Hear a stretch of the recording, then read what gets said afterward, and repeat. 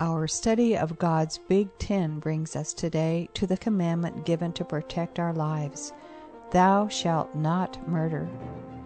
Is this a command that labels all killing sinful? What about capital punishment? What about the Old Testament demand for justice and the New Testament call for mercy? These are tough questions, and there is room in the family of God for strong debate about what the Bible actually teaches. Let's join our Truth Encounter teacher, Dave Wyrtzen, as he begins today's discussion by mentioning some of the intense realities of violence in the Dallas-Fort Worth Metroplex. See if this sounds a little like your hometown. Catherine Carmichael, this 17-year-old teenager, and she kind of lived a completely double life. Her mom and dad thought she was just a sweet little 17-year-old.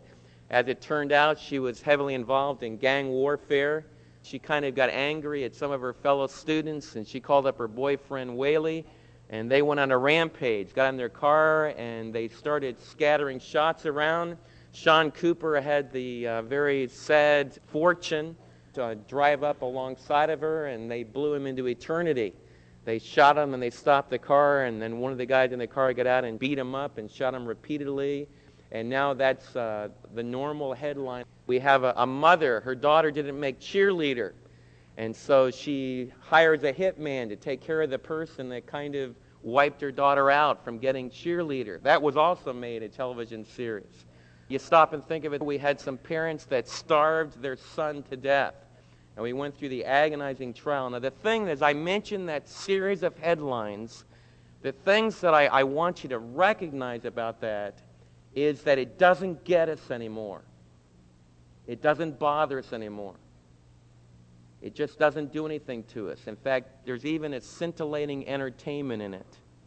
And that's what's wrong. One of the major things that's happened in entertainment is that we've been bombarded with our senses, and there's been a desensitizing of each one of us towards the agony and the horror of murder. As we focus on the book of Deuteronomy, and as we study about living right, I want you to feel that this Old Testament book that was written by Moses still has profound insight for today. Like we studied the swing commandment, honor your father and your mother. We learned that in childhood it means to be obedient to a godly parent. And we talked about the responsibilities of a parent. We also talked about the responsibilities of a child. We talked about that in adulthood it means that as our parents grow older, that we really minister to them, that we take care of their need. But the thing that I want you to get a hold of is that this idea of honoring your father and your mother becomes strategic for an entire way of life. All of society flows out of that hinge commandment. You learn to respect a police officer by what your mom and dad do when you're a defiant 2-year-old saying no, and it's going to be my way. And the way mom and dad handle that when you're 2 is what happens when you're 17. What happens when you go to school and the way you relate to teachers.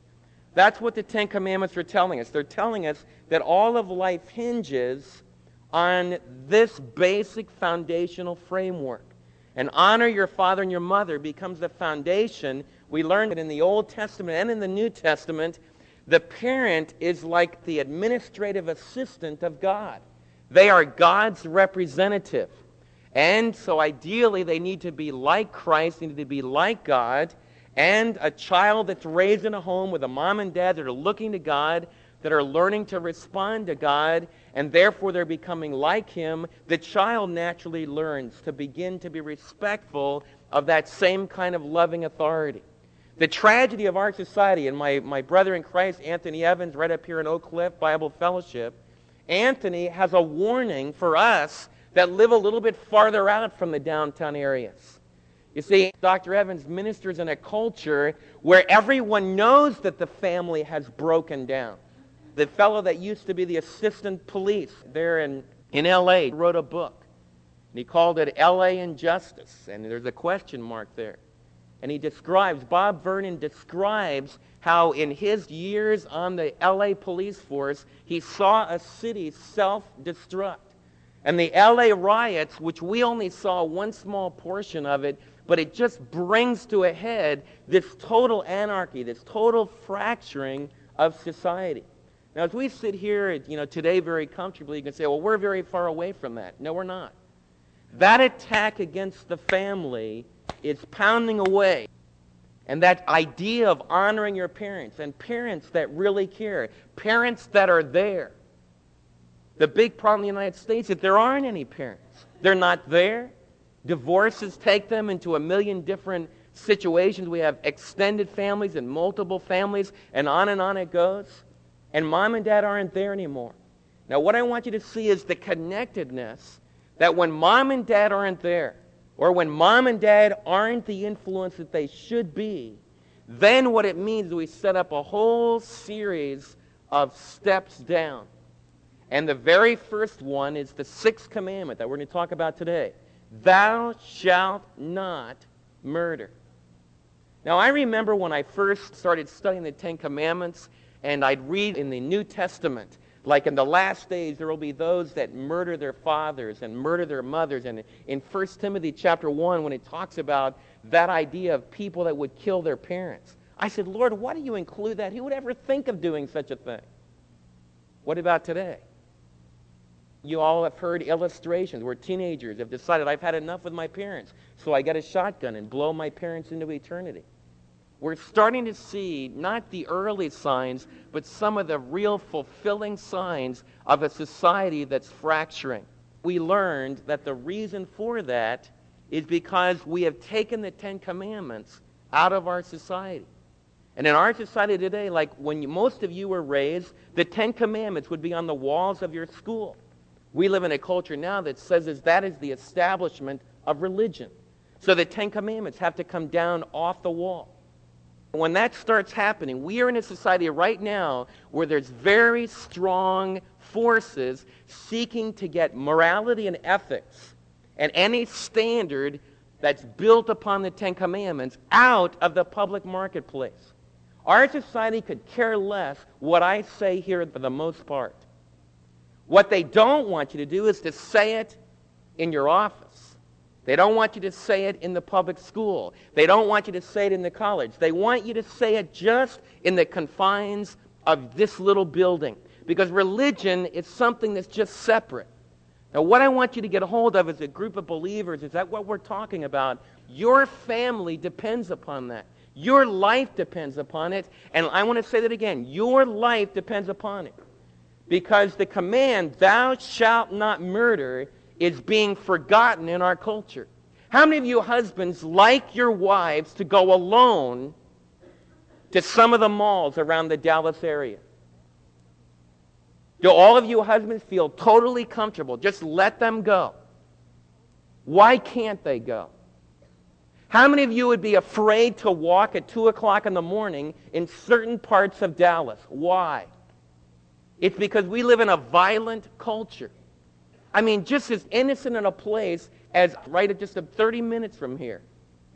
At a restaurant, a policeman gets blown into eternity during a drug bust.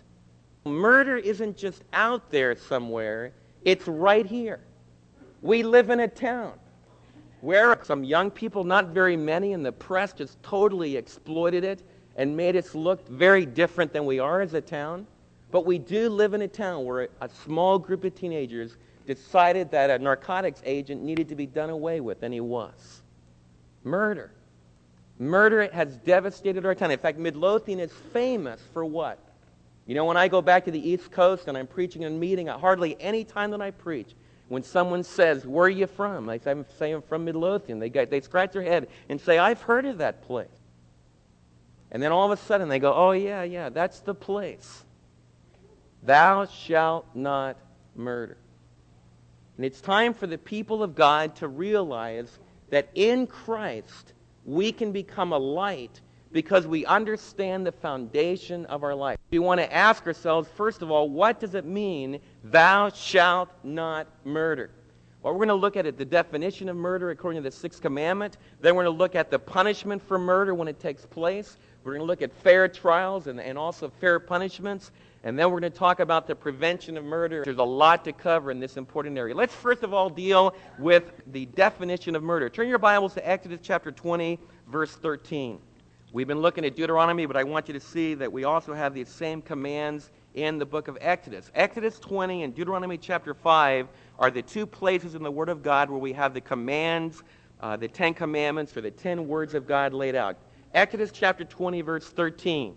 According to the NIV, you have, you shall not, say it to me, you shall not murder. What if some of you have? Some of you also have a very authorized, established version. How many of you have King James Bibles here this morning? Some of you do. What do you have in your Bible?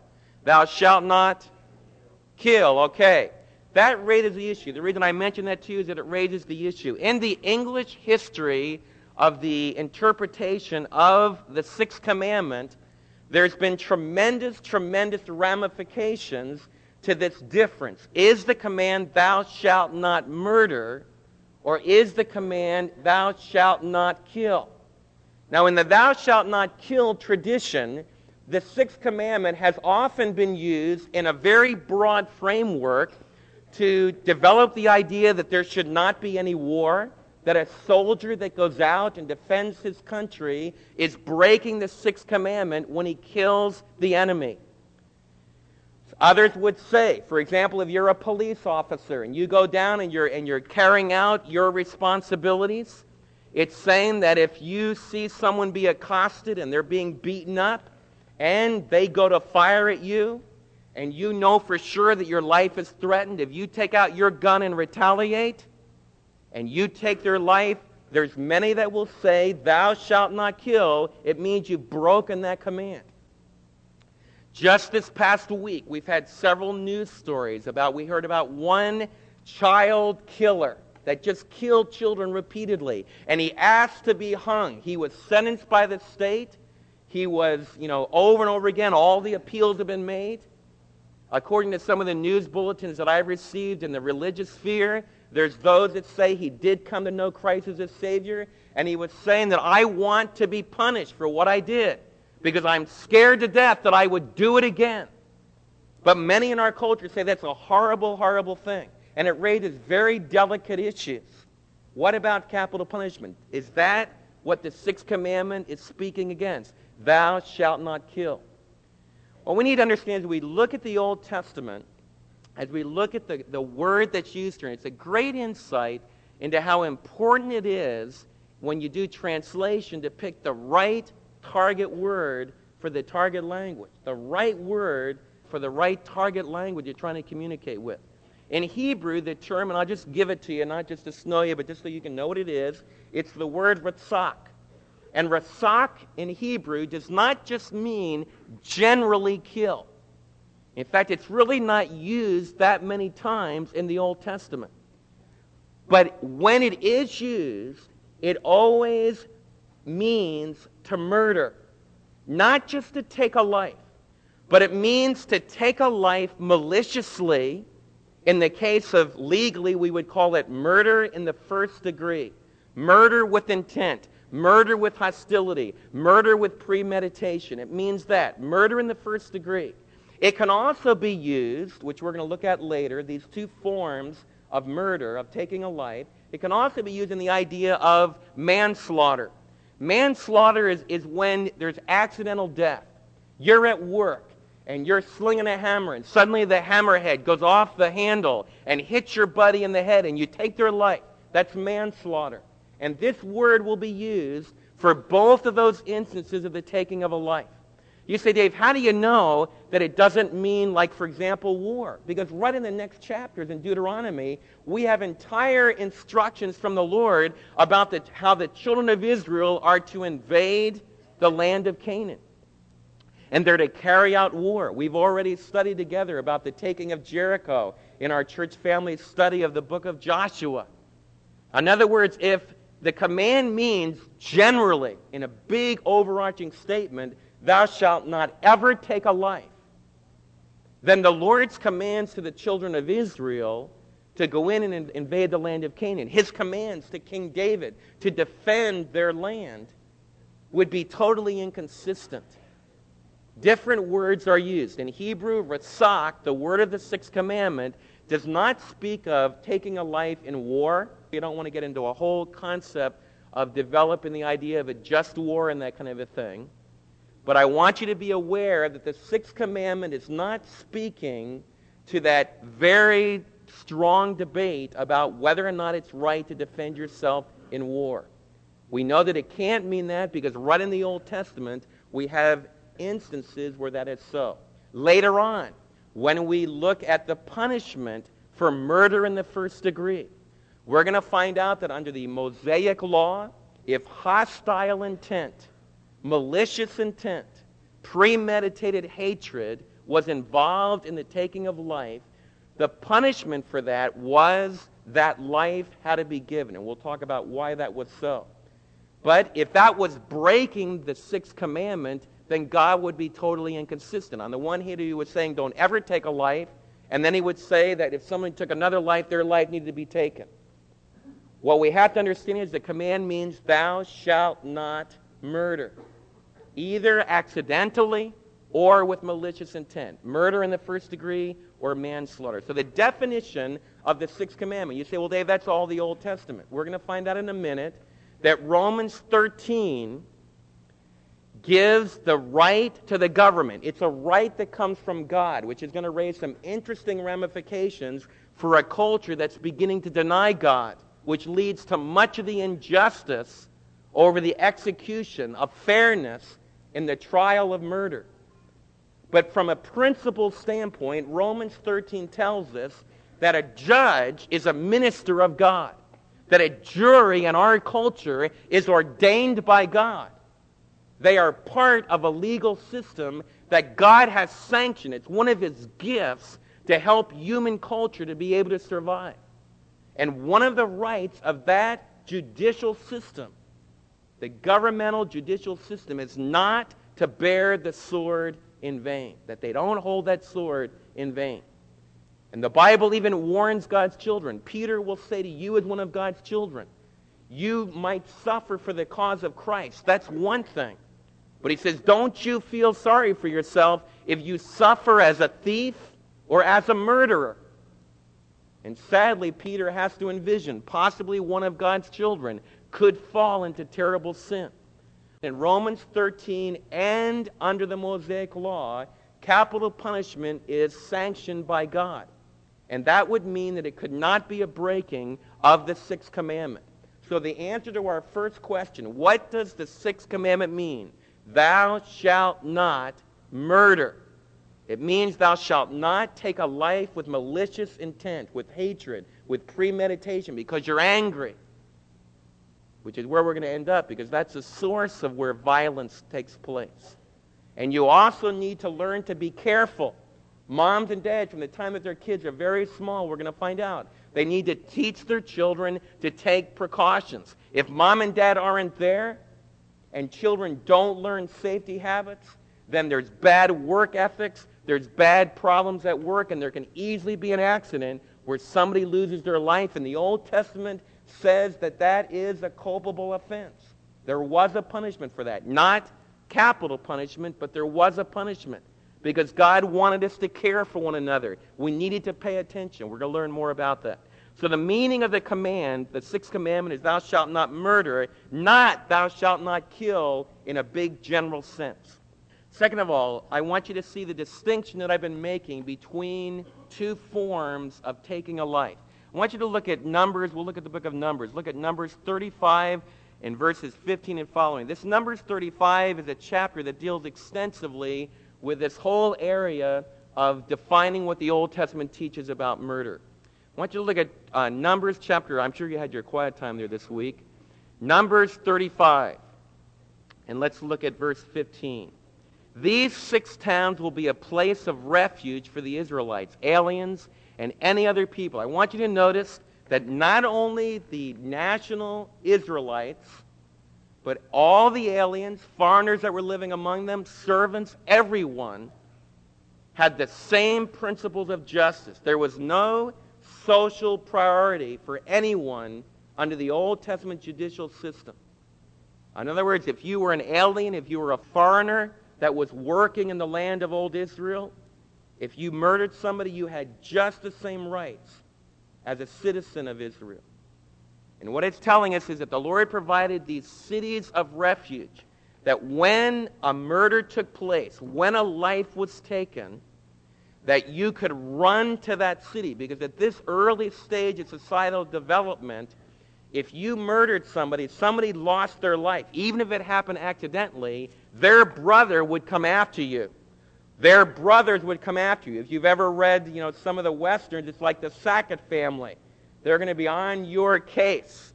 And what you would do is you would run to a city of refuge. And then it talks to us about what will happen in that city of refuge. And it talks to us about different scenarios. Now, these scenarios are given to teach us how to think the way God thinks about these questions of justice.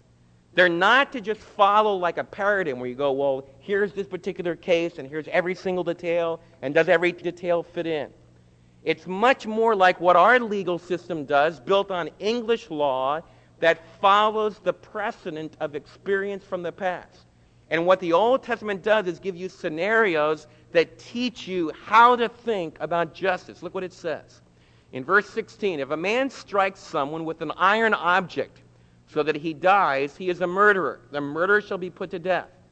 In our society, that would be equivalent to saying, if someone picks up a pistol because they're furious, because they're angry, and they blow somebody into eternity, it's murder in the first degree. In other words, it wasn't an accident.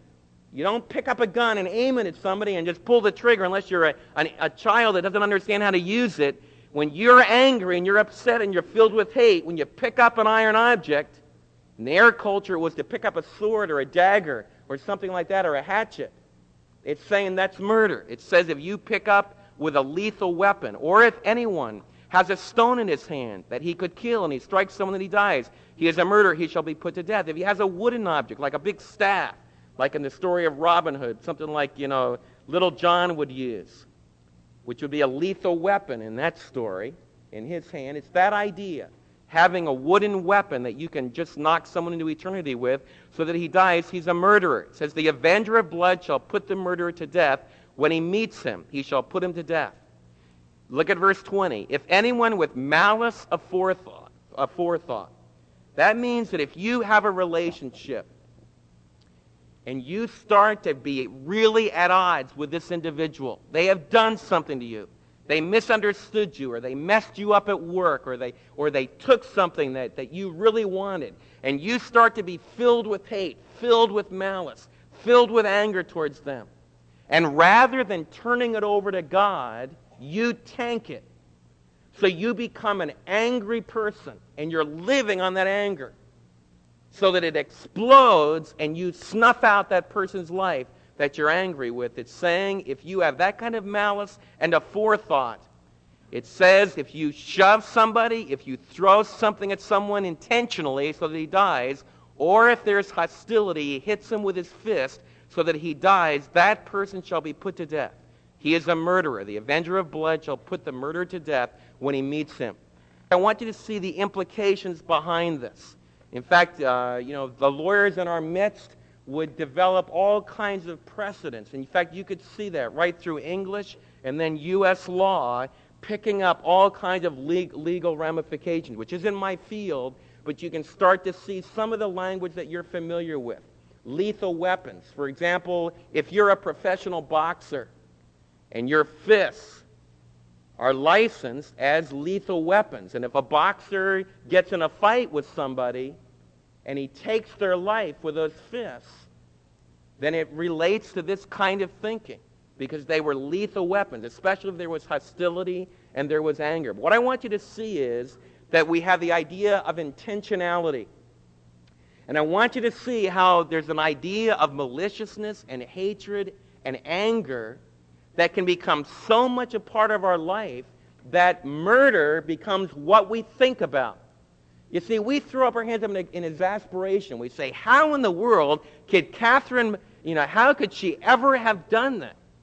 How in the world could this girl, Catherine Carmichael, how could she ever have snuffed out the life of one of her fellow students? It happens right here in our town. Groups of kids start to hate another group of kids. And they build tremendous hostility. And then they get together in those groups of hostility and they start to wage war against one another. You're on a pathway that will eventually take a life. In other words, we think of the command, thou shalt not murder, as being something, man, that would never apply to me. I don't need to worry about that. Every one of us that has wrestled with anger this past week has the potentiality of taking a life. The connection between anger and murder. Jesus made this connection, and Dave will develop this thought further from the book of Deuteronomy in the conclusion of this study titled, Thou Shalt Not Murder. We have already covered a lot of ground. Those of you representing Christ in the legal profession need to stand against a bias in the courtroom that causes the rich to be able to purchase their innocence or the poor to face a different standard of justice. There are powerful forces at work removing all individual blame and placing responsibility on society at large, or historical forces beyond an individual's control. Deuteronomy has much to say to us about law and order. Be sure to join us again next week.